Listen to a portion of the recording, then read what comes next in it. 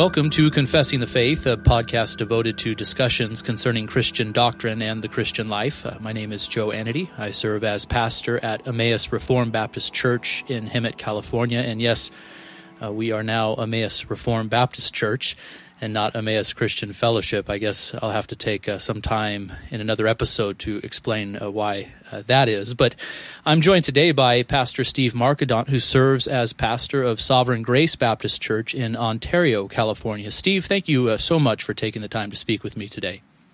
Oh, glad to do so, Joe. Thank you. Yeah.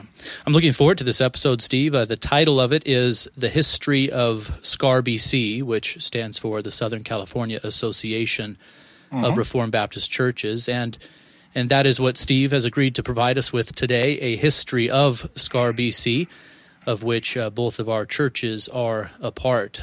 Steve, I was wondering, before we get to the association and the history of it, I wonder if you'd be willing to tell us a bit about your own history, your own history personally, and also the history of Sovereign Grace Baptist Church. Perhaps you could begin by just telling us a bit about your family, Steve. Yeah, well, I've actually have 5 children, but my firstborn died after 52 days in the hospital, and that was probably 36 years ago. But by God's grace, I've got 4 children. 3 of them are married. All of them are converted, and the married ones, all of their spouses are converted. And in fact, at the moment, all of the 7 are members of the church here at Sovereign Grace. So that's a great blessing. However, my oldest son is moving to Tucson, Lord willing.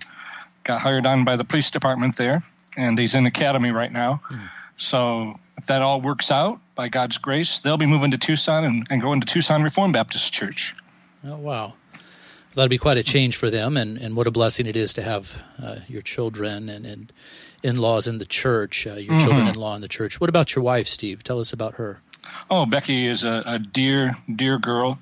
We actually met in Hawaii. Well, I knew her before, but we met on a missions trip in Hawaii. There were about 60 of us that went over there to do vacation Bible schools. And I'm about 2 years older than she is, and I was leading one of the studies, and got a chance to get to know Becky better. To me, she was just a little kid, but over in Hawaii, I started looking at her a little differently, and she always looked young for her age. And so my roommate there in Hawaii told me, you can't go out with her. She's just a little kid. So I was scared. I didn't know how old she was, so I asked her. And she said, I'm 16. Then I was happy, and it was okay, because I was 18, Sure. So we were boyfriend, girlfriend from that time. It was before anybody heard about courting. We've been married 41 years. It'll be 42 this year. Been married 41 years.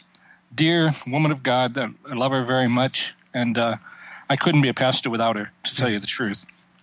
She is a tremendous help. I see Becky at some of the quarterly gatherings, and it seems to me every time I see her, she has a little baby in her arms. She does.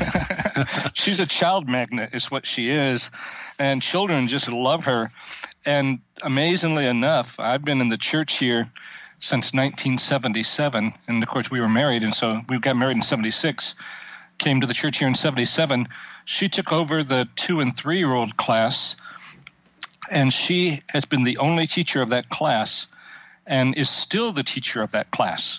Oh, wow. So there's a lot of adults in our church, a few adults that went through that 2- and 3-year-old class. And then they put their own kids through that 2- and 3-year-old class. And we're waiting for some grandkids to go through that class. Oh, wow. That is really precious. Yeah. Steve, how did you come to faith in Christ? Well, I was raised in a Christian home, but my testimony was kind of stark. I was in a fundamentalist church, and I would hear the preaching every week. And just as a second grader, I was quite cognizant of things. And I had a couple of friends at school that we used to like to tell off-color jokes and speak inappropriately and whispers and giggle and think that was really funny. And I knew if I was a Christian, I couldn't do that. And so I, in my mind, purposed, okay, I'll wait till summer comes. I won't see my friends. I can be saved at that time. And then then there won't be a problem. Well, that's what a little second grader thought. But actually, I was lying in bed one night and just became terrified of hell, terrified with no audible voice or anything like that, but just the thought, if you don't come to Christ now, what makes you think you'll ever come to Christ? And I ran downstairs, talked to my mom. She did the best she could to help me. She was a new Christian herself. So, from that time on, the Lord did save me. And I was able to go to my friends the next day at school and tell them, look, I don't talk that way anymore. I don't want to. And they said, no, fine, no problem. And we remained friends. So.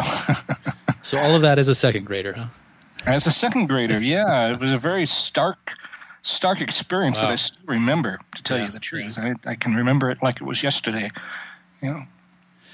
So it was a great conversion experience that the Lord gave me. Not everybody gets an experience. We're not saved by experience. We're saved by Christ. And everybody's testimony may be a little bit different, but everybody's testimony is always going to be the same, that they looked to Jesus Christ and sought him in faith and repented of their sins. Amen. And how was it that you were called to the ministry? Well, in the church I was in that I was talking about, everybody had to go to Bible college. That was just it. If you didn't go to Bible college, you're, second class or whatever. And I don't think they meant it that way, but that's just the way the pressure was. And I refused for a year. I wanted to be a computer programmer. In high school, they used to give aptitude tests. I don't think they do that anymore. But they did aptitude tests to find out what we were good at. And I remember talking to my counselor, and when I chose computer programming, he said, that's perfect for you. That's what you need. He said, whatever you do, don't deal with people. That's going to be very bad for you. And I believed him. And I was very shy. Still am shy. But I was very shy and avoided every speech class in high school. But after a year of computer programming, I decided, okay, I'll go to Bible college for 1 year. I'll go to Bible college 1 year, then I'll finish up at the University of Arizona, computer programming, and that's what I'll do for a living. Well, I was at college, Pacific Coast Baptist Bible College, which is now Heartland College in Oklahoma City. At the time, it was in San Dimas here. And as I, just considered the claims of God on my life, I said, well, I'm open to being a pastor, if that's what the Lord would have for me. Mm-hmm. And such. So at any rate, it was kind of a gradual thing. And the way that it actually happened was doors opened for me to be able to be in the ministry.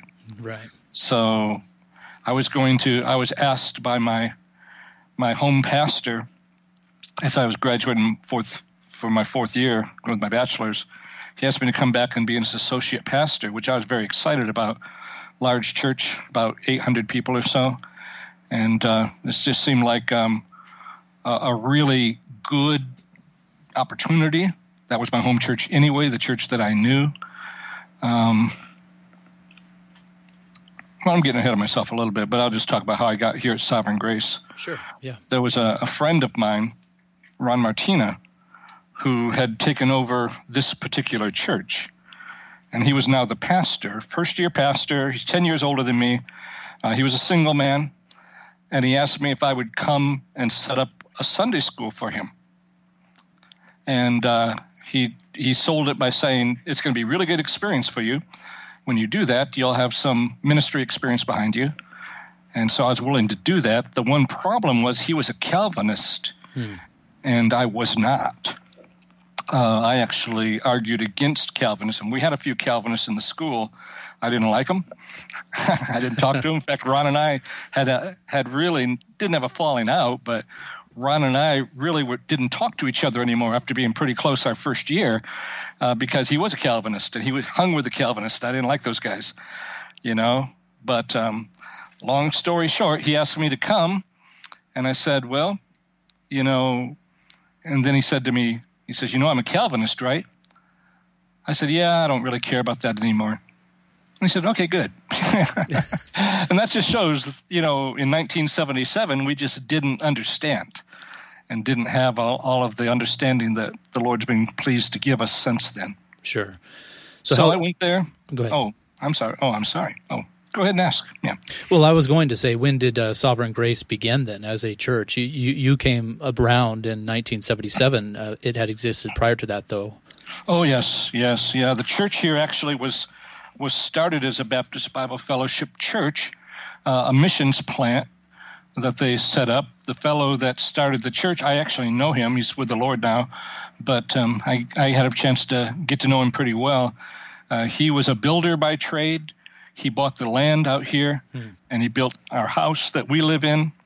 He built the first church building, and then he built the second and third church buildings. And so he did a great job, but he left in about 1974. Okay. And the church went through a lot of changes. A lot of things were happening. And we were up at a different church, Ron and I. It's a little confusing, but we had a little church of about 30 that I went to. This church had about 80.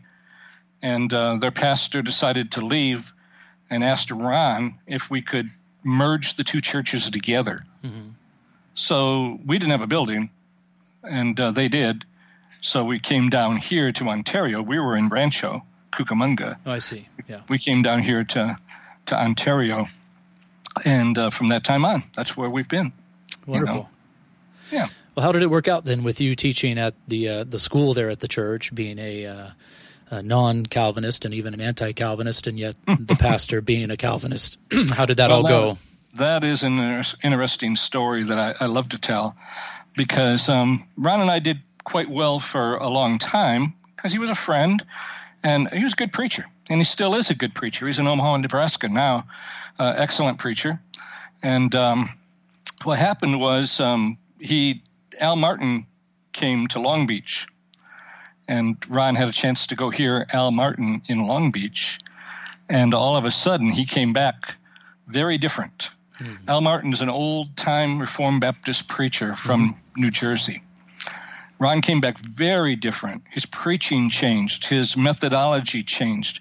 And I didn't like it. I didn't like it at all. And it was just all the things that I was afraid was going to happen. Because Ron was a Calvinist, but he didn't know how to practice like a Calvinist. Mm-hmm. And so when he met Al Martin and then some other people, everything changed. So one Wednesday night after prayer meeting, Ron and I were in his office with a third man that was just there, and we got into it. We started fighting, you know. Becky was sick that night, so she didn't come. Ron, very demonstrative Italian fellow, always working with his hands, always writing things down, and he's on his chalkboard writing as fast as he can and arguing, and I'm using all my anti-Calvinist arguments, and the other guy who was a church member was just standing there with his mouth open, just not sure what to do. And I was fighting against Ron, and we stayed till midnight arguing. And I left upset, and Ron was upset, and I knew I was going to have to resign from the church.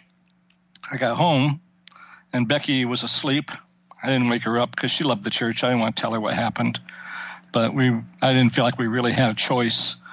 So I just went to bed. And then I woke up in the morning, and my first conscious thought was, Steve, why are you fighting against the truth?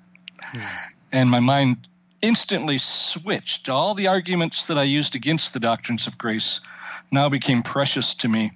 And I instantly saw the truth of the doctrines of grace and the beauty of it, called Ron up on the phone, and of course he expected me to resign.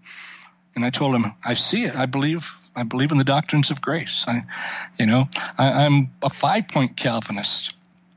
And Ron goes, whoa, okay, we'll study this together, because I think limited atonement's true too, but I really can't defend it yet.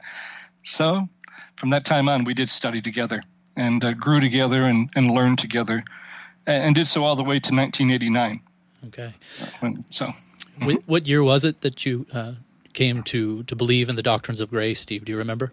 Yeah, it was 1978. 78. Okay. It was about 4 months before I was going back to Tucson, and I had to call my pastor, who I still love back there, and believe it or not, he's still pastoring. that same church. The fundamentalist church that you were referring to? Yeah, fundamentalist church, yeah. Yeah, he's still pastoring that same church. And I had to call him and tell him I'm not going to be coming back. And he wasn't happy. Yeah. He was pretty unhappy about that. But we patched it up over the years. I preached in that church before, since then. And, we'd gone out to eat a few times, and he'll tell me, I'm a 4-point Calvinist. That's what he'll say. I'm a 4-point Calvinist, Steve. And, okay. And you can say cruel things about that if you want. Say, well, then you're not a Calvinist at all if you want to, but I wouldn't do that. So I respect him greatly. He's a great man, and was very helpful to me. Well, how have things been at Sovereign Grace over the years, since the time you just described to us?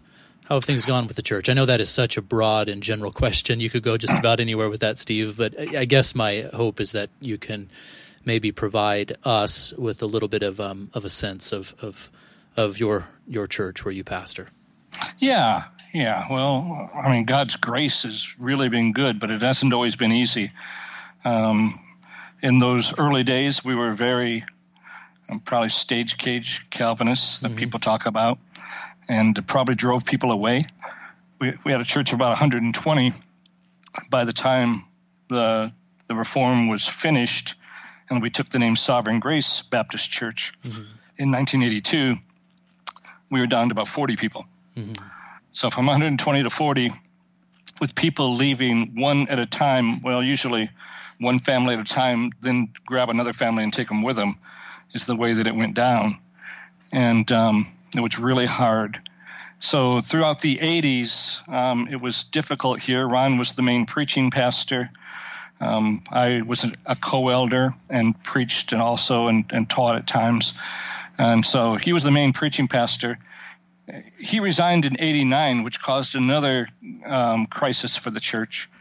It had been a very tumultuous decade, and he resigned, and I became the preaching pastor at that time, and we were down to about 35 people at that point, but God's been merciful to them. I'm talking about attendance. I'm not talking about members. Right. I'm talking about 35 people that were attending.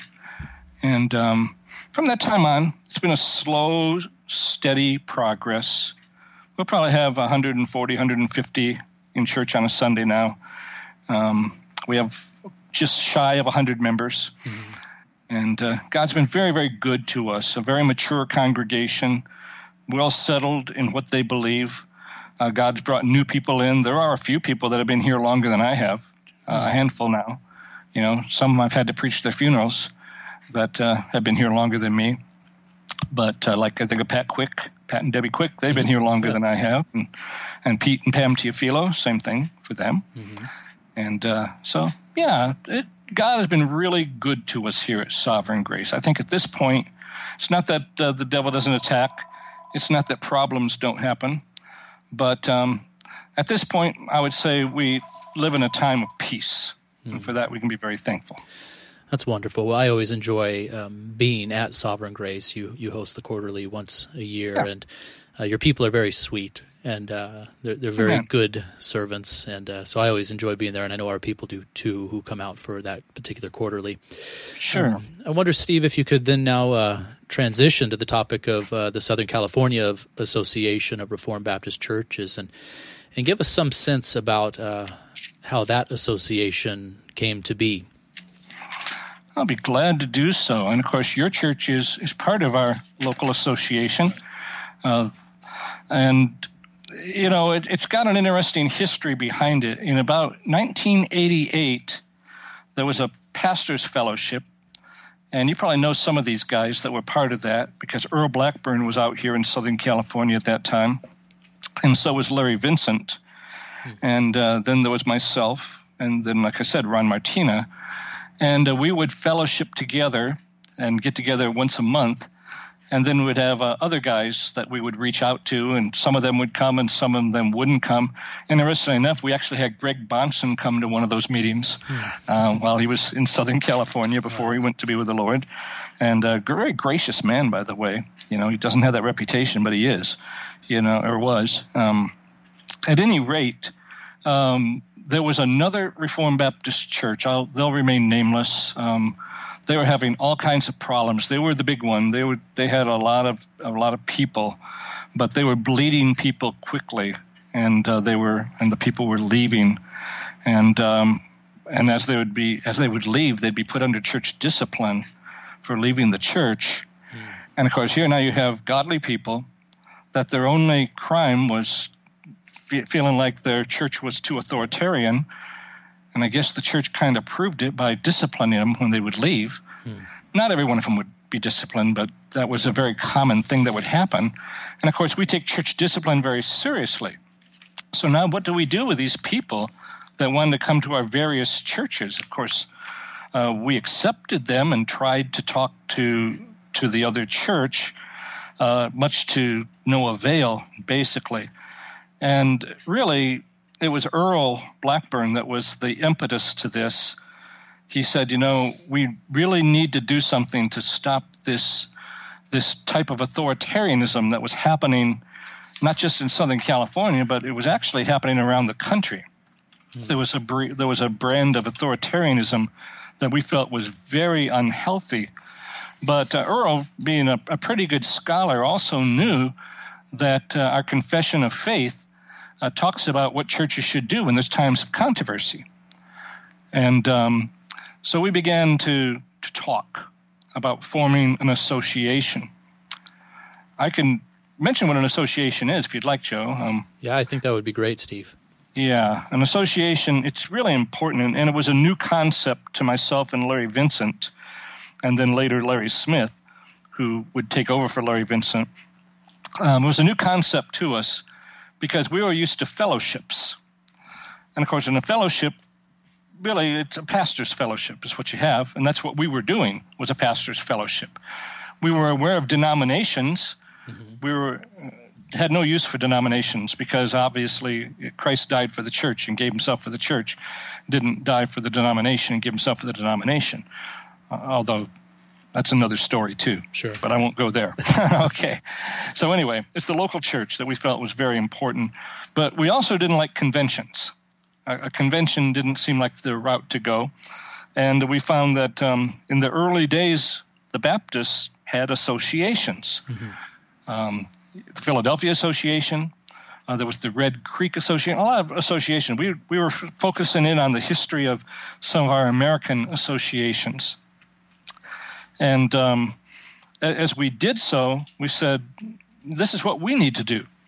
Now, on the East Coast, they had tried to start an association. They called it Reformed Baptist Association. And so they attempted to start that. And Dave Dykstra was one of the key figures there, and some other men too.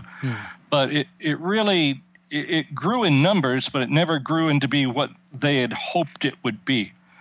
It actually became a pastor's fellowship. Okay.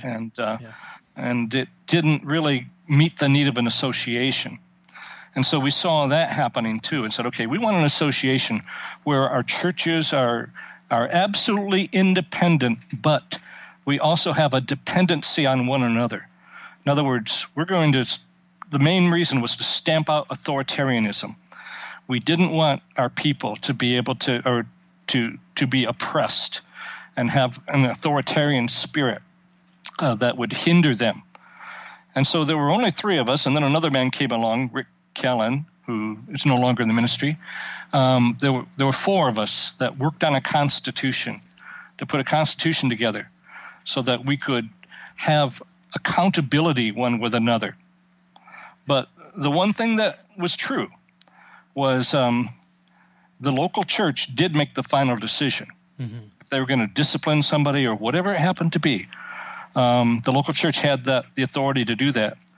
But the association had the authority to call that church to account, tell them they were wrong, and couldn't unchurch them, but could remove them from the association and accept these people into our churches. So that was the genesis of it. And it actually took until 1990 for us to form that association. And we were, again, learning and struggling and trying to find out about associationalism and what it really meant. and that would be a process that would continue. But there were 4 churches that started the association. During that first year, one of those churches went out of existence and folded, so there were only 3. And then before we had our next year, our first year anniversary, Palmdale Reformed Baptist Church with Rich Barcellus joined, and there became 4 again. So that was the way it started, and we were the only association that was functioning that we know of in the United States that is Reformed Baptist. Of course, there are other associations, but we were the only Reformed Baptist association, and actually became the impetus to start a national association, along with some of the other men that had been part of the Reformed Baptist Association back east. They saw that didn't work, but they saw what we were doing, that it did work, and so they got together and decided to form ARBCA. Maybe you could say a word about that, Steve. The relationship that exists between SCAR BC and ARBCA, the Association of Reformed Baptist Churches of America. I know there is no real formal relationship, but you've already alluded to the fact that there is some kind of informal relationship that exists between the 2 associations. Maybe you could speak to that a little bit more. Oh, sure. I'd be glad to do so. I really believe a local association can meet some needs that a national association can't, because a local association, everybody knows each other. In a place like Southern California, we actually live in close proximity with each other, that our people can get to know each other, and that's a wonderful thing. That doesn't always happen. Some associations, local associations, are more widespread than that. But a national association can do some things that are very hard for a local association to do too. A national association, just by the sheer manpower, is able to have a seminary, for instance, is able to support missionaries, and able to work together cooperatively that way. And so there's a great need for a national association, and ARBCA fits that need. And we have always said all along there's a great need for local associations. And Joe, they've sprung up all over the United States, I'm glad to say. Yeah. There are some folks like I think of my friend Doug Vandermeulen up in North Dakota, who was trying to call me while we were talking. He would love to be part of an association, but it takes more than one church to be an association, doesn't it? So working really hard. He's trying to plant another church in Valley City, North Dakota. And then there's a good man over in Montana. They're talking about getting an association together. You know, you really kind of have to have 3 churches at least to have an association and make it work. You could do it with 2, but 3 would be the minimum number I would expect that would be a functioning association. And then, of course, you can grow from there. The most important thing is to have a solid foundation. And that's what the 1689 London Baptist Confession is for us. Right. You know, we all say we believe the Bible. Everybody believes the Bible. Mormons believe the Bible. Jehovah's Witnesses believe the Bible. What do you believe the Scriptures teach? That's really what it amounts to. And the London Baptist Confession is our framework, our skeleton that gives us that doctrinal unity, and then it binds us together with like-minded folk. So our churches, especially our local churches, can have very different flavors to them. They can have different personalities, just like people have different personalities, yet there's the same doctrinal understanding.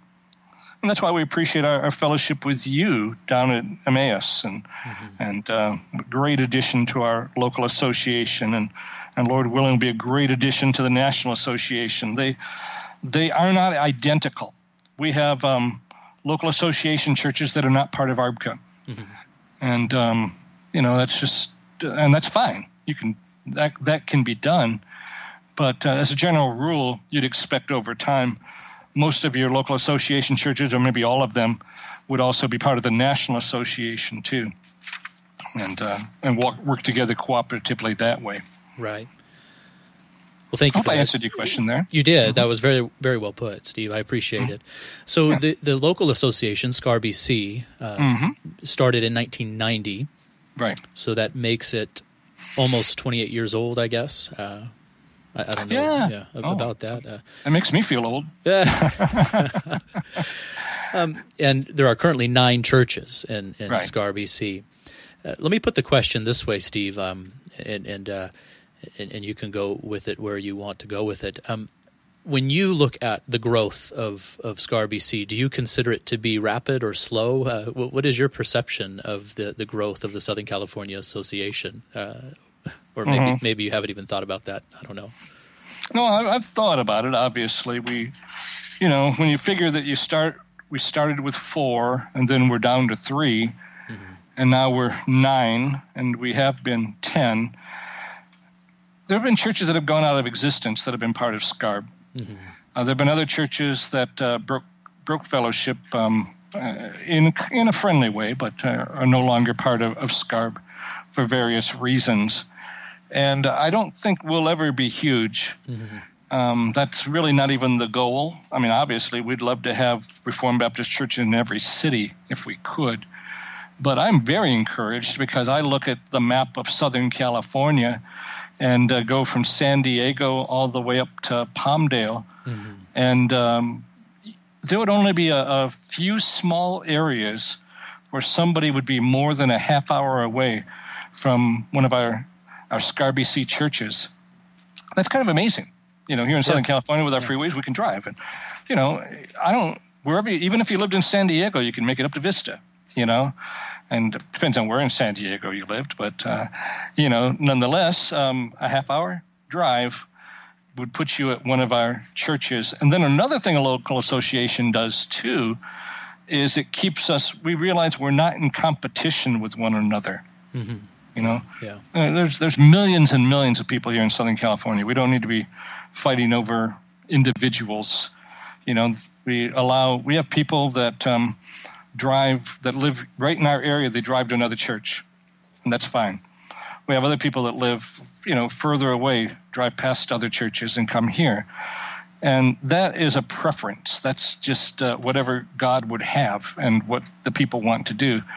But it's important that our churches communicate with one another, that we're not in competition with one another, and that we, speak well of one another, give our conscientious commendation, even share pulpits from time to time as the Lord allows, and those sorts of things. And, of course, quarterly gatherings are a wonderful way for our people to get to know each other. Sure, yeah. And bring in good preachers or even use our own preachers who are good preachers. And it works, Yeah. My prayer is that we would have the opportunity to plant more churches here in Southern California. There are so many people. Certainly, we could really never have enough churches, even if the Lord were really to bless us with the ability to plant very many of them. But it's a difficult task, I think, especially given the requirement that churches fully subscribe to the Second London Confession. I mean, there has to be a very high level of doctrinal agreement and unity, and I'm sure that has had something to do with the relatively slow growth within the association over 28 years. Yeah, that's right. But I appreciate that you've already spoken to that, Steve, that it's that agreement that we have over the Second London Confession that enables us to work very closely with one another. And so how important it is that we maintain that and make our unity and our doctrinal fidelity a very high priority, and not always look to just grow bigger and bigger and bigger. Some have asked me, only 9 churches in this association in all of Southern California. Yeah. But there's a reason for it, and I think the reasons are good. Yeah, we're also believe it or not, we're one of the bigger associations that exist. I'm not sure where Georgia and Texas are. They're ones that are close to us in size, and maybe they've surpassed us. I'm not quite sure. But, I always look at myself as a kid and a young guy, and then people remind me that I'm not.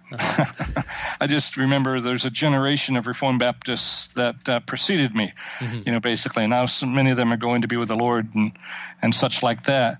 But I can remember, seriously, when you could count on two hands the number of Reformed Baptist churches there were west of the Mississippi. Sure. Yeah. There just weren't any, We didn't have any real mentors that could help us when we became Reformed. We learned by trial and error and listening to tapes and doing the best we could. Made a lot of mistakes. Yeah. And that's just the truth. And, that's why those early 80s were so difficult. A lot of it, we brought it on ourselves. We didn't know. Yeah. Didn't understand. I hear that theme a lot when I'm listening to some of the older men, the older pastors. When they speak, they talk often about how this younger generation has, in some ways, a great advantage, in that there's a seminary that's being established, and there are so many resources that are available to us and to them now that just weren't there 30 years ago. So that's praise the Lord for that. What Amen. A blessing, and I hope the younger generation does take advantage of that and not take it for granted. All that we do have. There have been so many things that have been discovered by Dr. Renahan and others that we just didn't know existed. The computer has done this to a great extent, because about all the only works being printed were Presbyterian works. Well, that's what we read. That's all we had. We didn't know anything about Benjamin Cox, Nehemiah Cox, Keach, Kiffin. Just didn't know, you know. Right. But now, with the plethora of things being able to be put on the internet, and men that have been able to study and go to places and study, truthfully, when we became a Reformed Baptist, we didn't have a really great regard for the London Baptist Confession of Faith. We knew it existed, and we saw it. Okay, here's something that can help us, and but to actually subscribe or even have a sense of subscribing to a confession of faith, that was a very foreign concept. We had to learn that, and we learned it over time. So I try to be patient when people don't understand, because we didn't understand. Right, right. People need to be taught. Well, that's good, Steve. That is one of the benefits of coming from a different tradition or having had to learn things along the way. I think it makes it a little easier to be patient with those who aren't where you're at now, because you do understand the difficulty of the journey yourself, having experienced it. Steve, how has this association benefited you as a pastor? Oh, it's been tremendous, It's been a tremendous blessing, because I consider myself, I was very young. I consider myself young when I finally stepped into the role as the main preaching pastor. And yet there were these guys that I could fellowship with and learn from and work with. Like I said, Earl Blackburn, Lawyer Vincent, we were all pretty close. And, the churches, the commendation of one another was great. The counsel that we could get was great. Our people realizing that it's not just 40 of us inside the walls of this building, but look, we can gather together with these other churches, and now, wow, there's 150 of us, and that was pretty exciting to us, and that's how small we were. And that's how the world would consider us so insignificant, and still does. But an opportunity to grow together and learn together and appreciate one another. And just, and that accountability has been great over the years too. It's very helpful that we're not lone rangers out here all by ourselves, but we've got brethren that pray for us and care for us and will help us when they need to. I got desperately ill in the 90s, early in 1990, and probably had to be out of the pulpit for, maybe 3 months. And here were men that would come and fill our pulpit for us. And that was encouraging to our people. And I think I've only missed one Sunday because of illness since then, maybe two. Wow. Yeah. But that was a really rough go there. And but the association really helped, so. How have you seen the association help to advance Christ's kingdom? Could you speak to that a little bit, Steve? Because you went from 4 churches to 3 to 4, and I don't know if you have all of this by memory, but now there are 9. So how did that happen? Can you describe that at all? Because that is multiplication there and something to rejoice in. Yeah, it is. Like I say, the one church that went out of existence, it was a very weak church to begin with, but we in the local association, as in ARBCA, we don't worry about the size of the church per se. Now, there comes a point of ridiculousness, of course, but a church of 20 is a church of Jesus Christ, and so we know that. But they're going to be in a weaker position. You're well aware of our brethren up at Mountain Reformed, who our local association has helped out tremendously. Congregation of about 25 people. Precious people and really godly people, but small. And because they're in an isolated mountain community, probably always will be small, unless the Lord were to do something unusual. And so, it doesn't matter about the size of the church, but the way the churches have grown, it's going to sound a little trite, but it's true, one by one. One by one. We get to meet the pastor. The pastor is interested in the doctrines of grace. There'll be some kind of usually informal mentoring process that will go on, and a learning process. And it teaches church, and come to some quarterly gatherings. Our people see the quarterly gatherings. And it's been organic like that, just one by one. And there have been many I shouldn't say many, but there have been a number of churches that have been part of SCARB that are no longer. They are no more, And there was a church in Pasadena, very large church, by our standards, a couple hundred people, and they are no more. And, it happens. And people get discouraged by that sometimes, but I like to say, look at the New Testament, and look at all those churches that the epistles were written to. Where are any of those churches today?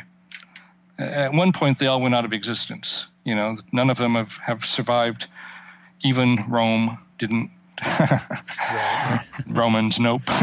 Not the Church of Rome. If their doctrine lined up with it, then we'd be more inclined to agree, but it doesn't. Their churches do go out of existence, but the church itself never goes out of existence. So other churches rise up, and sometimes it works out for them to be in the local association. Sometimes it doesn't. Sometimes they find something else or nothing else, But that's about all I could say. We're a little more informal than ARBCA is, and we can be because we know each other. Mm-hmm. But what we try to do is make sure that each church that comes into SCARB has a sister sponsoring church. Mm-hmm.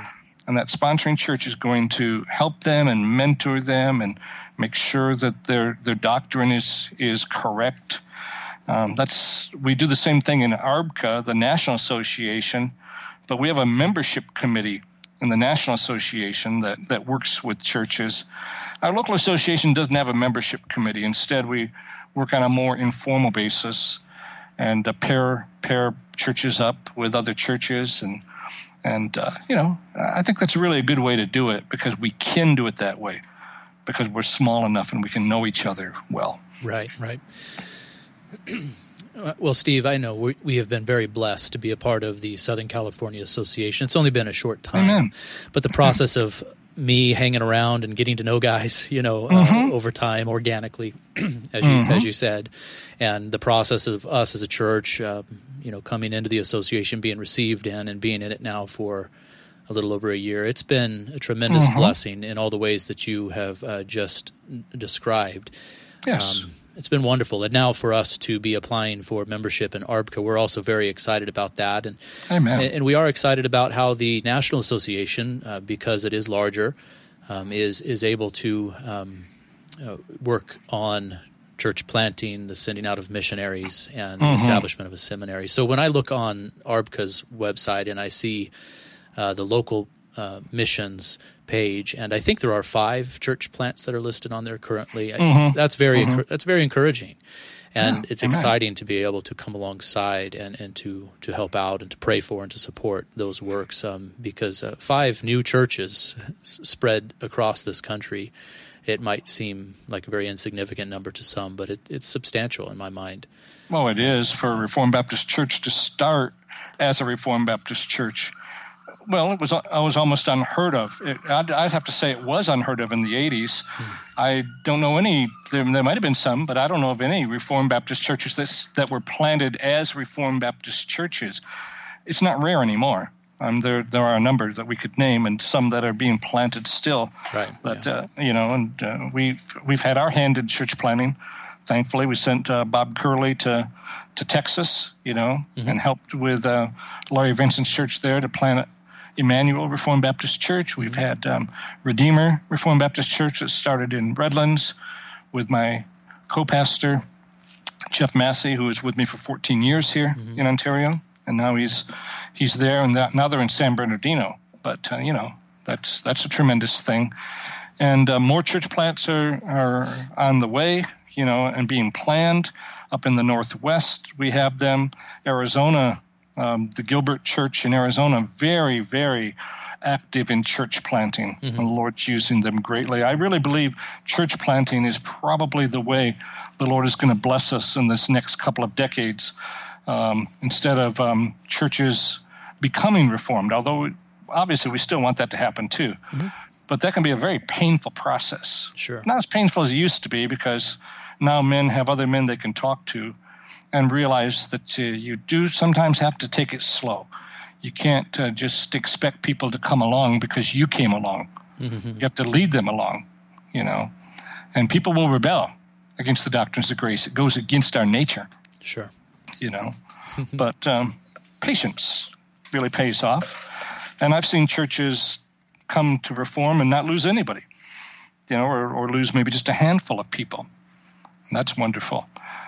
It's been my privilege to be on the membership committee of ARBCA since 2002, and to be the chairman since 2008. And, it's just a wonderful thing to talk to the churches and talk to the men and make long-lasting friendships that way, and go to the GA and you got 100 friends, It's a wonderful thing. It is. It's a wonderful thing. Privilege, Well, Steve, I knew this was going to be a good interview. I've always enjoyed talking with you. You've over the years Likewise. have been so kind and gracious. You take your time with me, and that's been true for years now. And it's been very appreciated. And so I just knew that in interviewing you, that would come through, and I think that it has. Good. But who knows how the Lord will use this little episode that we send out to who knows who and where it goes. I don't know. But I hope that it's an encouragement to some who are listening in and who are thinking through issues of church polity. My prayer is that they would consider what we're talking about here and pursue Chapter 26 of our London Baptist Confession of Faith. That's the one we really need to get to know well. Yeah. That's where we talk about our polity. And Joe, I really appreciate you. I want you to know that. From the first time we met, I was impressed and thought that the Lord may do great things, and He has. Well, thank you, Steve. I appreciate that very much. And to the listener, I would just say thank you for listening into this particular episode. I'm sure you can contact either Steve or myself. It wouldn't be hard to find us if you'd like to, if you have any more questions. But do please check back with us regularly. And until then, I would encourage you all to abide in Christ. God bless.